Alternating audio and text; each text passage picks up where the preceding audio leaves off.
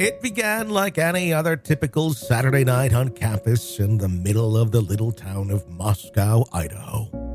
A placid and, for the most part, extremely secure college town that has not experienced a single homicide since the year 2015. So everything was going swimmingly with life. Gathering of friends, some of whom are heading to the bar and others who are going to get some food. Everyone would eventually run out of steam and retire the rental house for some late-night chit-chat, phone calls, texting, as early 20-somethings typically do practically every night. And finally getting more comfortable for a restful night's sleep, a kind of sleep that only a college student who'd been out late in the night laughing with friends could have. Where you go to sleep one night, wake up the following afternoon feeling a little foggy, but with the energy to do it all over again. However, the four college students who sadly are the focus of our narrative were doomed to never see the sunlight of that next day again. Their fate sealed in the moment they fell asleep.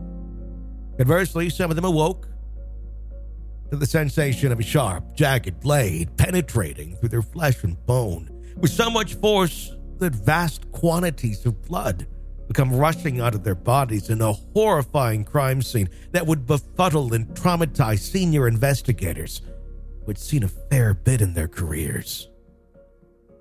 At the abject horror of it all. I mean, it doesn't happen all that frequently. That blood will pool to the level. It'll start to run down the outside of a house, but still, it did indeed happen in this case. Everyone who was present in the house must have heard the commotion. Everyone in the house was likely a victim of this garish assailant, right? It turns out, two roommates were able to sleep through it all. It makes sense when you consider that it was a silent weapon. If you're able to catch your victims off guard while they're sleeping, it is plausible that someone in another room or even on a different floor of the house could just as easily have been unaware of what was occurring just feet from their doors. They would awaken, though, to discover their friends lying quite soundly, or so they thought, not reacting to much of anything, which would prompt them to telephone 911, only to find out that their friend was not only unresponsive, but also tragically dead in their bed. And the blood, why, it was sprayed everywhere in the house, something that one may reasonably anticipate observing relatively immediately. After everything was said and done, Ethan, Kaylee, Xana, and Madison were no longer alive. Their spirits suddenly ripped from their bodies, pulled from this earth with the rapid thrust of a blade. When the police became aware of the situation, they swiftly advised the general public that there was no danger and to resume carrying on their lives as usual, only to withdraw those words when a significant period of time had passed, with the realization that the culprit responsible for the crime remained a mystery, that they were currently at large.